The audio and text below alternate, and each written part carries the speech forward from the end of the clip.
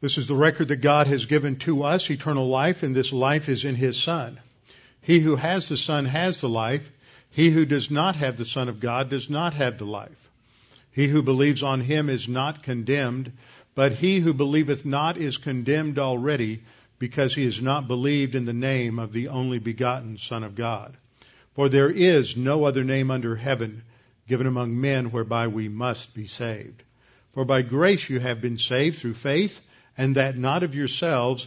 It is the gift of God, not of works, lest any man should boast. For I am persuaded that neither death, nor life, nor angels, nor principalities, nor powers, nor things present, nor things to come, nor height, nor depth, nor any other created thing is able to separate us from the love of God which is in Christ Jesus our Lord. For of Him, and through Him, and to Him are all things, to whom be the glory forever. Amen. Before we begin, let's go to the Lord and ask His guidance on our teaching this morning. Father, we're thankful for your word, the fact that you revealed it to us over a period of 2,000 years in order to provide a framework for thinking and framework for living, that we might learn how to have a relationship with you through the foundation of the gospel, that we must first believe that Jesus died on the cross for our sins. And at that point we receive new life, but we must maximize that. We must take advantage of that potential, and we must walk with you in order to experience the fullness of life which you have provided for us.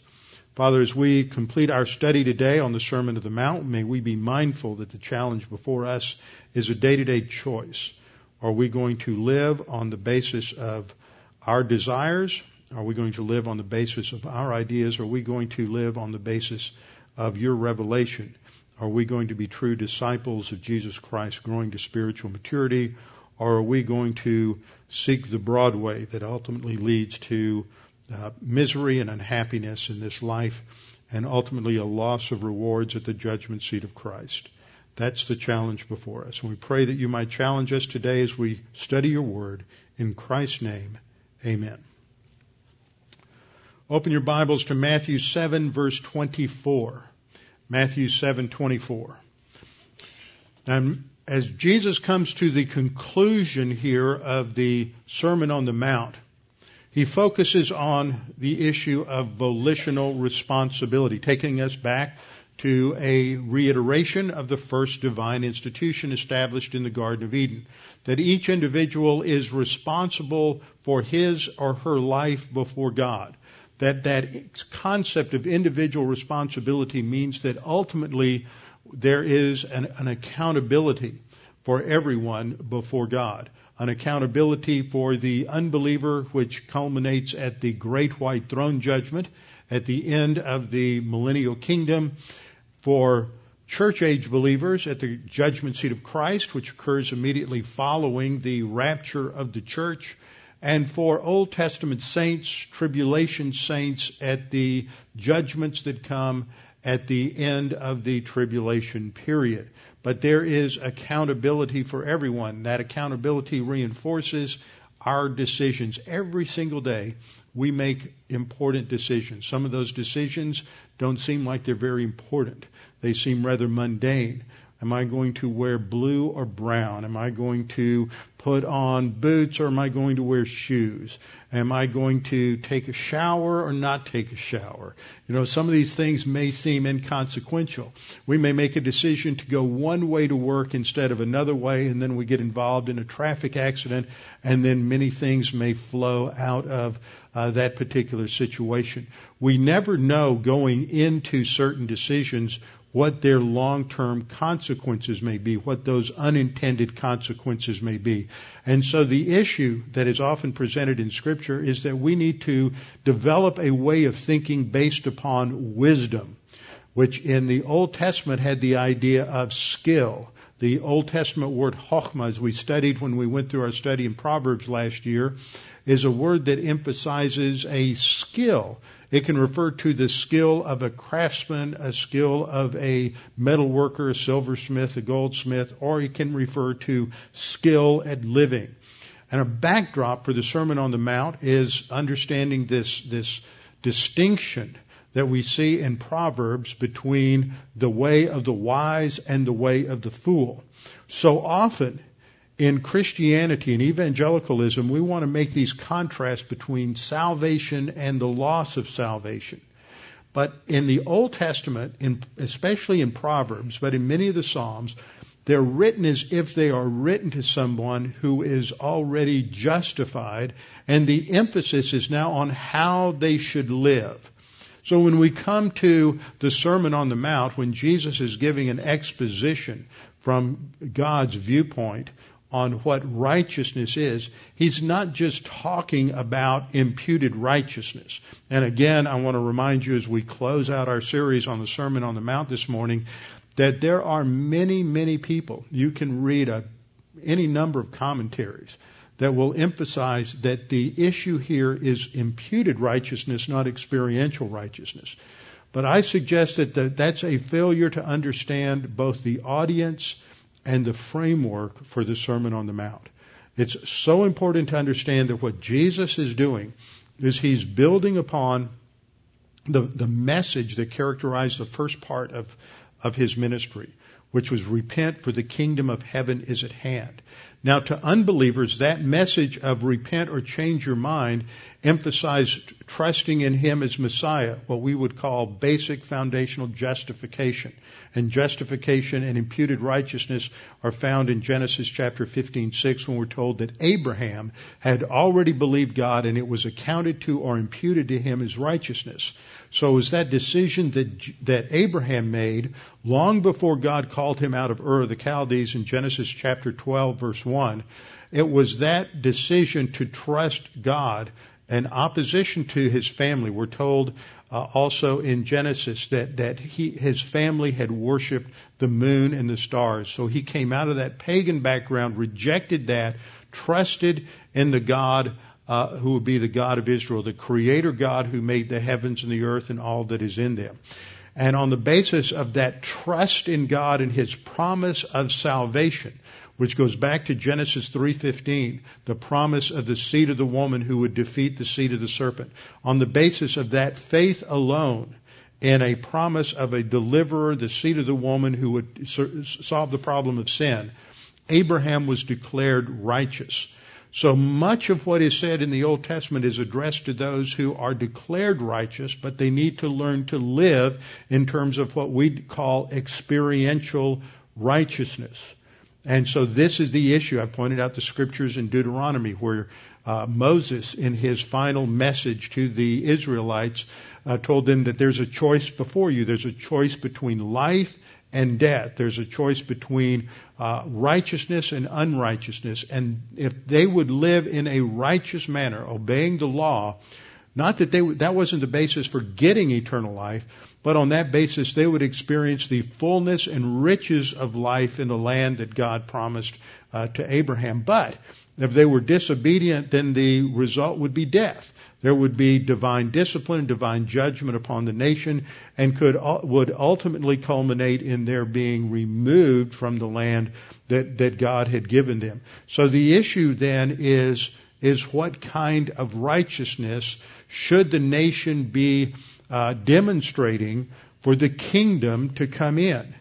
And that is a righteousness that Jesus says is different from the righteousness that is being taught by the scribes and the Pharisees. So as he comes to the end of the Sermon on the Mount, there is an emphasis on choice, the choice that each believer makes every day. Now, just one other note in terms of background is when Jesus was teaching to his audience, the message was, repent for the kingdom of heaven is at hand. It was a Jewish audience. They were expecting a literal physical kingdom to come on the earth with Jesus as the Messiah ruling from Jerusalem. When they rejected Jesus as Messiah, Jesus was crucified, buried, rose from the dead, then he ascended into heaven. Then a new group of believers came into existence called the church, the body of Christ. The kingdom hasn't come up yet. The kingdom has been postponed. But in Jesus' address in the original circumstance, the original situation where he's talking to that Jewish audience, the issue there is if the kingdom's going to come in, then this is how you should live in preparation for that kingdom. Now there's a direct implication or application of that to the church, because the church, like those Old Testament saints who originally listened to Jesus at the time of the Sermon on the Mount, the church is also awaiting the kingdom. Old Testament saints have a distinct destiny in the kingdom, but it's a destiny in the kingdom where they rule and reign over Israel. The Old Testament saints rule and reign over Israel in the coming kingdom. As church age believers, our connection is through Jesus, for we are identified with Christ, united with Him. We are the body of Christ and the bride of Christ, and we will rule and reign with Christ in the kingdom. So you have two different groups of believers with two different destinies in the kingdom, but both are expected to develop experiential righteousness in their lives so that they will be prepared for their roles and responsibilities when they come into the kingdom. Old Testament saints, the Jews originally listening to Jesus, would have one destiny, ruling and reigning over Israel. Church age believers have another destiny, ruling and reigning with Christ over the earth during the millennial kingdom. So as Jesus comes to the concluding section of the Sermon on the Mount, He's emphasizing these choices. Which kind of righteousness are you going to have in your life? Are you pursuing a legalistic, external righteousness, which is the kind of righteousness promoted and expounded upon by the Pharisees? Are you going to choose the broad gate or the narrow gate? The broad gate leads to destruction. That's not eternal condemnation. He's talking to His disciples as believers. And the same way, the challenge to us is, are we going to live a life, but go the broad way, the way the majority of people will go, and live a life that is not the kind of life that Jesus provided for us, not the abundant life, not a rich, victorious life of happiness, but a life that can be governed by misery, mediocrity, and failure spiritually. Which fruit? He uses the similar illustration to contrast these two things in verses 17 through 20, talking about a good tree which bears good fruit and a bad tree which bears bad fruit. Ultimately, he's talking about that in terms of following certain prophets. You would know whether they were a false prophet if they had bad fruit, if they taught the wrong thing. If you followed them, you would believe the wrong thing. The good fruit would be following the prophets of the Old Testament. Then we have a third option, which he concludes with in the final parable. Which house? Are you going to build a house, your house, meaning your life, on a foundation of sand? Or are you going to build the house which represents your life on a foundation of a stable rock? The differences between security, stability, and spiritual success versus insecurity, instability, and spiritual failure.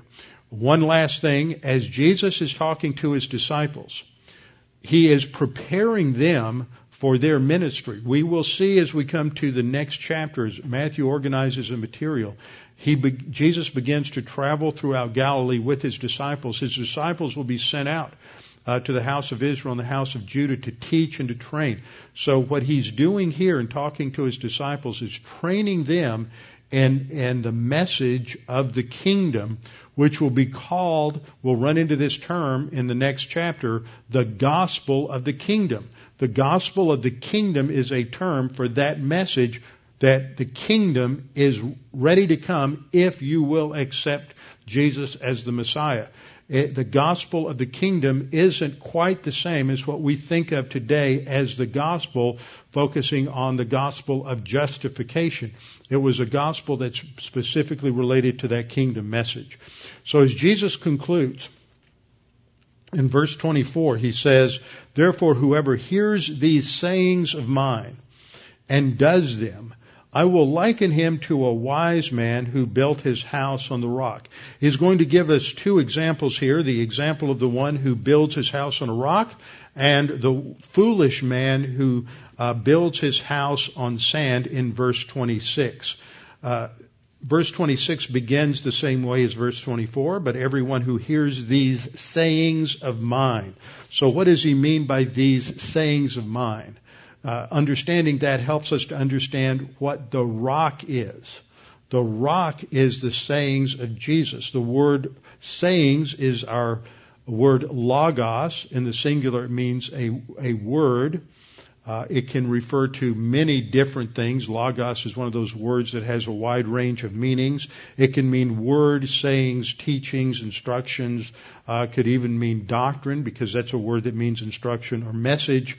It can mean the study of something. It's used to refer to many different things, but here it refers to a message or the instructions of Jesus. And so it's a plural, so we would say whoever hears these, near demonstrative, that is a reference to what Jesus is teaching in the Sermon on the Mount. Specifically, that's its original contextual meaning. But by implication, it means all of Scripture, the entire realm of Bible doctrine. Everything that Scripture says related to every issue in life. And it's not just the sayings of Jesus. Everything in the Bible, from Genesis 1 to Revelation 22, relates to the sayings of Jesus. One of the great problems or errors that has occurred in publishing of Bibles is those who have published a red letter Bible, distinguishing the words of Jesus in the Gospels from all the other words in the Bible, as if those words were special, were distinct, were categorically different from the rest of Scripture. But Scripture says, for 2 Timothy 3:16 and 17, that all Scripture is breathed out by God. All of those genealogies in 2 Chronicles, those are all just as inspired, just as important as the sayings of Jesus in the Gospels. They're all equally from the mind of God. They're equally significant, but they're not of the same application to us as church age believers. So there's a difference in the degree of relevance, but they're all equally inspired and equally authoritative and equally without error. All Scripture is breathed out by God, not just the words of Jesus. And so when we look at the Sermon on the Mount, we need to understand a couple of other things about Jesus' teaching as he brings this to a conclusion.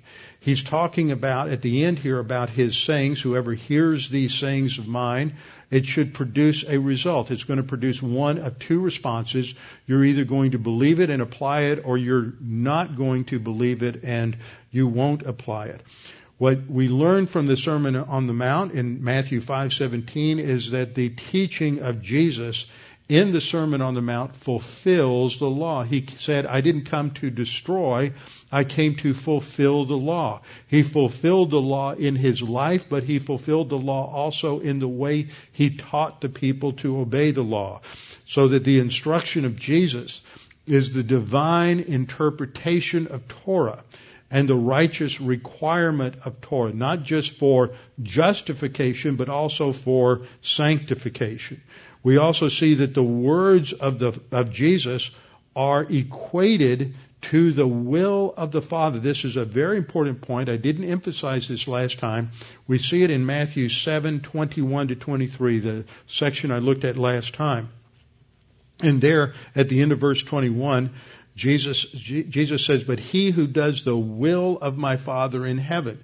So he says, whoever says to me, Lord, Lord, will enter not everyone who says to me, Lord, Lord, will enter the kingdom of heaven, but the one who does the will of my Father in heaven. But then when we look at verses 22 and 23, we see that the issue is related to the Lord himself. Many will say to me in that day, Lord, we have not prophesied, have we not prophesied in your name, cast out demons in your name, and done many wonders in your name?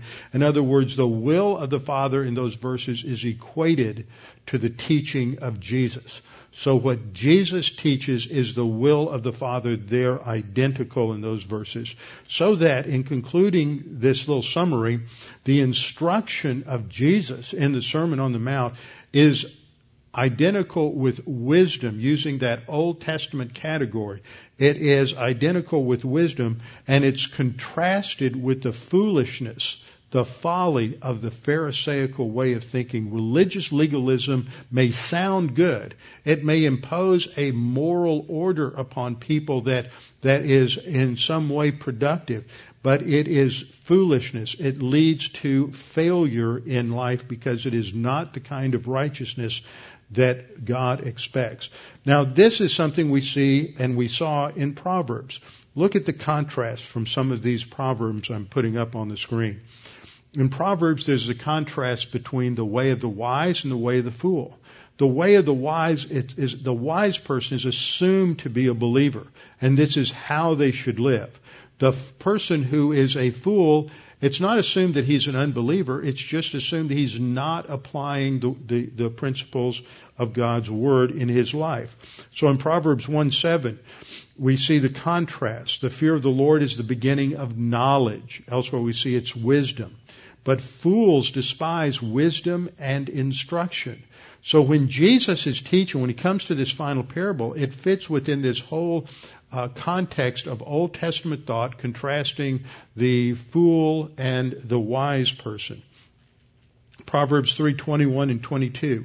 The writer of Proverbs says, "My son, let them not depart from your eyes." That is, these sayings, let them not depart from your eyes. Keep sound wisdom and discretion. So what's the end result of keeping wisdom and discretion? So they will be life to your soul and grace to your neck. So he's not talking about eternal life here. He's talking about having a rich, full life, experiencing the fullness of God's blessing in our life here and now. It's not eschatological. It's not talking about what happens, life after death. It's talking about the fullness of life right now. We see the same thing in Proverbs 4:4 and Proverbs 9:11. In Proverbs 4:4, we read, "He also taught and said to me, let your heart retain my words." That's the path of wisdom. "Keep my commands and live." Wisdom leads to life today. "For by me," in Proverbs 9:11, it says, by wisdom, wisdom's personified in that chapter, "For by me your days will be multiplied and years of life will be added to you." See, the promise for the believer is not just eternal life, that when we die we go to heaven, but Jesus said, "I not only came to give life, but to give it abundantly." It's that richness and fullness of life where despite our circumstances, we can have joy and happiness, stability and security, even when everything around us is crashing down. Now, we need to learn that today. We need to learn it today probably more than any generation in the United States has ever learned it. Because there are things that are going on in this world, internationally, in foreign affairs, that may bring us to the verge of another world war very shortly. With the rise of ISIS, this Islamic the state of Syria and Iraq, that's in or Iraq and Syria rather, that's capturing these large amounts of territory in what used to be known as Syria and what used to be known as Iraq. And just as a side note, those borders, those nations will never exist again. They're gone. The borders between Lebanon and Syria, the borders between Syria and what used to be Iraq, those were somewhat artificial. That came out of, once again, the San Remo resolutions we've studied before in relation to Israel. That's when those borders were established. They didn't take into account the tribal differences and the differences between Shia and Sunni and all of these different things. And now those borders that were established by international law at San Remo are falling apart with the rise of this horrible, brutal, thuggish group of radical Islamists who want to establish a caliphate. It will never go back. But what the unintended consequences may be from what they are doing, we can't foresee. But then when we combine that with what's been happening on the border, with the huge number of illegals coming across the border, children, along with them, there are many members of Hezbollah. There are many members who are radical Islamists. And from contacts I've had with people in law enforcement, even if only 10% of those who have come into the U.S. And stayed illegally, whether they came across a border or whether they came in on student visas, if only 10% remain radicalized, if 90% become Americanized, 10% are radicalized, we probably still have between 200 and 500,000 radical Islamists who are on a mission in this country. One day we're going to pay for all of this, and something terrible is going to happen. And you and I, as believers who have the Word of God in our soul, are the only ones who are going to really be able to provide stability in the midst of crisis, and because our focus is on something greater than current circumstances. So that will come only from wisdom. Proverbs 10:31 and 32. The writer of Proverbs says, "The mouth of the righteous brings forth wisdom, but the perverse tongue will be cut out. The lips of the righteous knows what is acceptable, but the mouth of the wicked what is perverse." Again, that contrast between the wicked and the righteous. And it's not a contrast between believer and unbeliever. It's a contrast between those who are following divine viewpoint and those who are not, assuming that they're believers. Because the challenge in Proverbs is from a father to a son who's a believer to live his life on the path of wisdom. In Proverbs 24:3 and 4, the writer of Proverbs uses this house building imagery just as Jesus does. Through wisdom a house is built, and by understanding it is established. By knowledge the rooms are filled with all precious and pleasant riches. This is the same idea Jesus is talking about in Matthew, that someone comes, he says, "Whoever hears the sayings of mine and does them, I will liken them to a wise man who built his house on the rock." The rock, although in other places the term rock refers to Jesus as the cornerstone, in context Jesus is saying that the rock are his sayings. If you build your life on what Jesus has taught in the Sermon on the Mount, then it will survive judgment. Now, I'll get into why I say that in a minute. This isn't talking about surviving adversity. As we saw in the preceding contrast, Jesus is talking about those who are claiming to be casting out demons, claiming these various signs and miracles because of their relationship. And then Jesus says, "Depart from me, for I never knew you." That's at the judgment seat of Christ, as I pointed out last time. As he begins this section in verse 13 with the contrast between the narrow way and the broad way, that's talking about judgment in time. The narrow way leads to life. The wide way leads to destruction in this life. Then in the next section, it appears again the contrast of the fruits in this life, judgment in this life, being thrown. The tree that's thrown into the fire is not talking about eternal condemnation. That's talking about the destruction in this life. But then there's a shift. It not only applies if you make the wrong choices, it not only leads to destruction at this life, but to loss at the judgment seat of Christ. That was the focus in verses 21 to 23, and that's the focus here. Sure, there's a truth there that you could apply it and say, oh well, if the rock is the saying of Jesus, and you build on that rock, then you'll be able to survive adversity. That's true.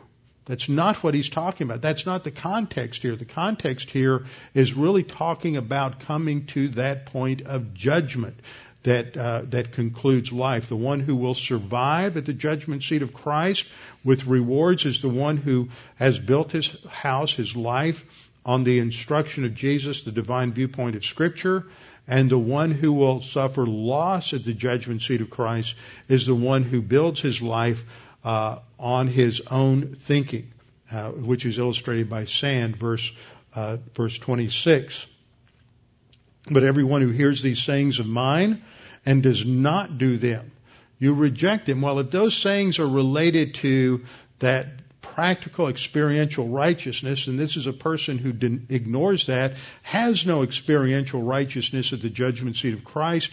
So as we saw last time in 1 Corinthians chapter 3, what this means in verses 12 through 15 is that their works are destroyed, their wood, hay, and straw, but they will be saved yet as through fire. They are still saved. They just have no rewards to show for it. It's a wasted life spiritually. So this is the illustration that Jesus gives. And then he concludes this in 7:28 and 29, or Matthew concludes it, giving his editorial observation. He says, "And so it was, when Jesus had ended these sayings, this teaching, that the people were astonished at his teaching. So what we see here is he's setting up a transition. The words of Jesus have authority. The teaching of Jesus was unlike anything they had heard from the rabbis. Rabbinical teaching was a teaching based on the authority of other scholars. And so in the writings of the rabbis, as they're explaining Scripture, they'll say, well, Rabbi Joseph said this, and Rabbi Simon said this, and Rabbi Eliezer said this. And so it's much like what's happened in modern scholarship. We've gone all the way around. Now we talk about, well, Pastor so-and-so said this, Pastor so-and-so said this, Doctor so-and-so said that. And modern scholarship thinks that you're a scholar if you know all the different views and can explain the strengths and weaknesses in every view, but you can't come to dogmatic conclusions. In fact, if you come to dogmatic conclusions, you're wrong. That's not scholarship. So they completely redefined scholarship from what it was 40 or 50 years ago. 40 or 50 years ago, men at Dallas Seminary like John Walvoord, Dwight Pentecost, Charles Ryrie, Stan Toussaint, Bob Leitner, these were men who, a couple of them had doctorates from other schools, but they had their doctorates from Dallas Seminary when it wasn't accredited. And so according to the accrediting agencies that came in that Dallas continually went to through the 90s, they began to say, you can't teach, you may be able to read the Greek New Testament backwards and forwards, but you don't have an accredited PhD in Greek, so you can't teach in the doctoral program. They said that to Dr. Leitner. He had been teaching in the PhD program at Dallas for like 30 years. And he was no longer qualified. He's not a scholar because his PhD wasn't from an accredited school in the field in which he taught. See, we've come back to this Pharisaical approach.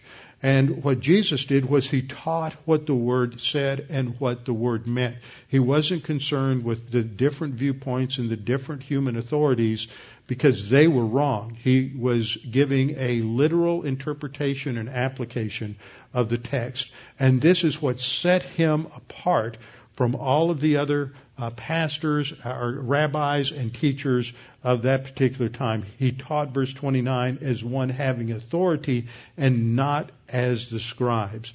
And so we see that his teaching, the words of Jesus, demonstrated his authority. Now what we'll see next time in the next chapters, in chapters 8 through 10, where we look at the miracles, the signs and wonders that Jesus performs, is that the works of Jesus demonstrate his authority. So Matthew's building a case that Jesus fulfills the promises and prophecies of the Messiah, and he demonstrates that he's the Messiah by the way in which he teaches, by his words, and by what he does by his works. But the challenge for us from the Sermon on the Mount is, what are we going to do? What's the action plan for us? Which path are we going to take? Which fruit do we want to see produced in our lives? Which house are we going to imitate with the way in which we build our lives? Are we going to build our lives on the wisdom of the Old Testament, where God the Holy Spirit is producing righteousness in our lives and the fruit of the Spirit in our lives? Or are we going to pursue our lives on our own terms and only obeying Scripture, only following the priorities of Scripture when it's convenient for us or when it conforms to our preconceived notions? With our heads bowed and our eyes closed. Father, we're thankful for this time to study your Word, be focused upon the challenge that you have given us in the Sermon on the Mount. That we not only have to have imputed righteousness, but also experiential righteousness. A righteousness that will be the basis for our rewards at the judgment seat of Christ, and a righteousness that will be on display for eternity to glorify you, not to bring glory to ourselves. A righteousness that gives us the capacity to be able to rule and reign wisely with the Lord Jesus Christ during the millennial kingdom. Now, Father, we pray that you would challenge us with these things. We pray for those who may be listening to this message, who are maybe uncertain about their salvation or their eternal destiny, that they would clearly understand that salvation is not based on works. It's not based on what we do. It's based upon what Christ did on the cross. That there He paid the penalty for our sin, that by our faith in Him, we recognize He paid the penalty for our sin, trusting in Him and Him alone, we have eternal life. We have eternal life because you give us His righteousness, and on the basis of His righteousness, not our righteousness, on the basis of His righteousness, we're declared just and righteous. And so we have eternal life, not because of who and what we are, but because of who you are and what Christ did on the cross. And we pray that you would drive home the principles that we've studied and make them very clear to us under the ministry of God the Holy Spirit. And we pray this in Christ's name. Amen.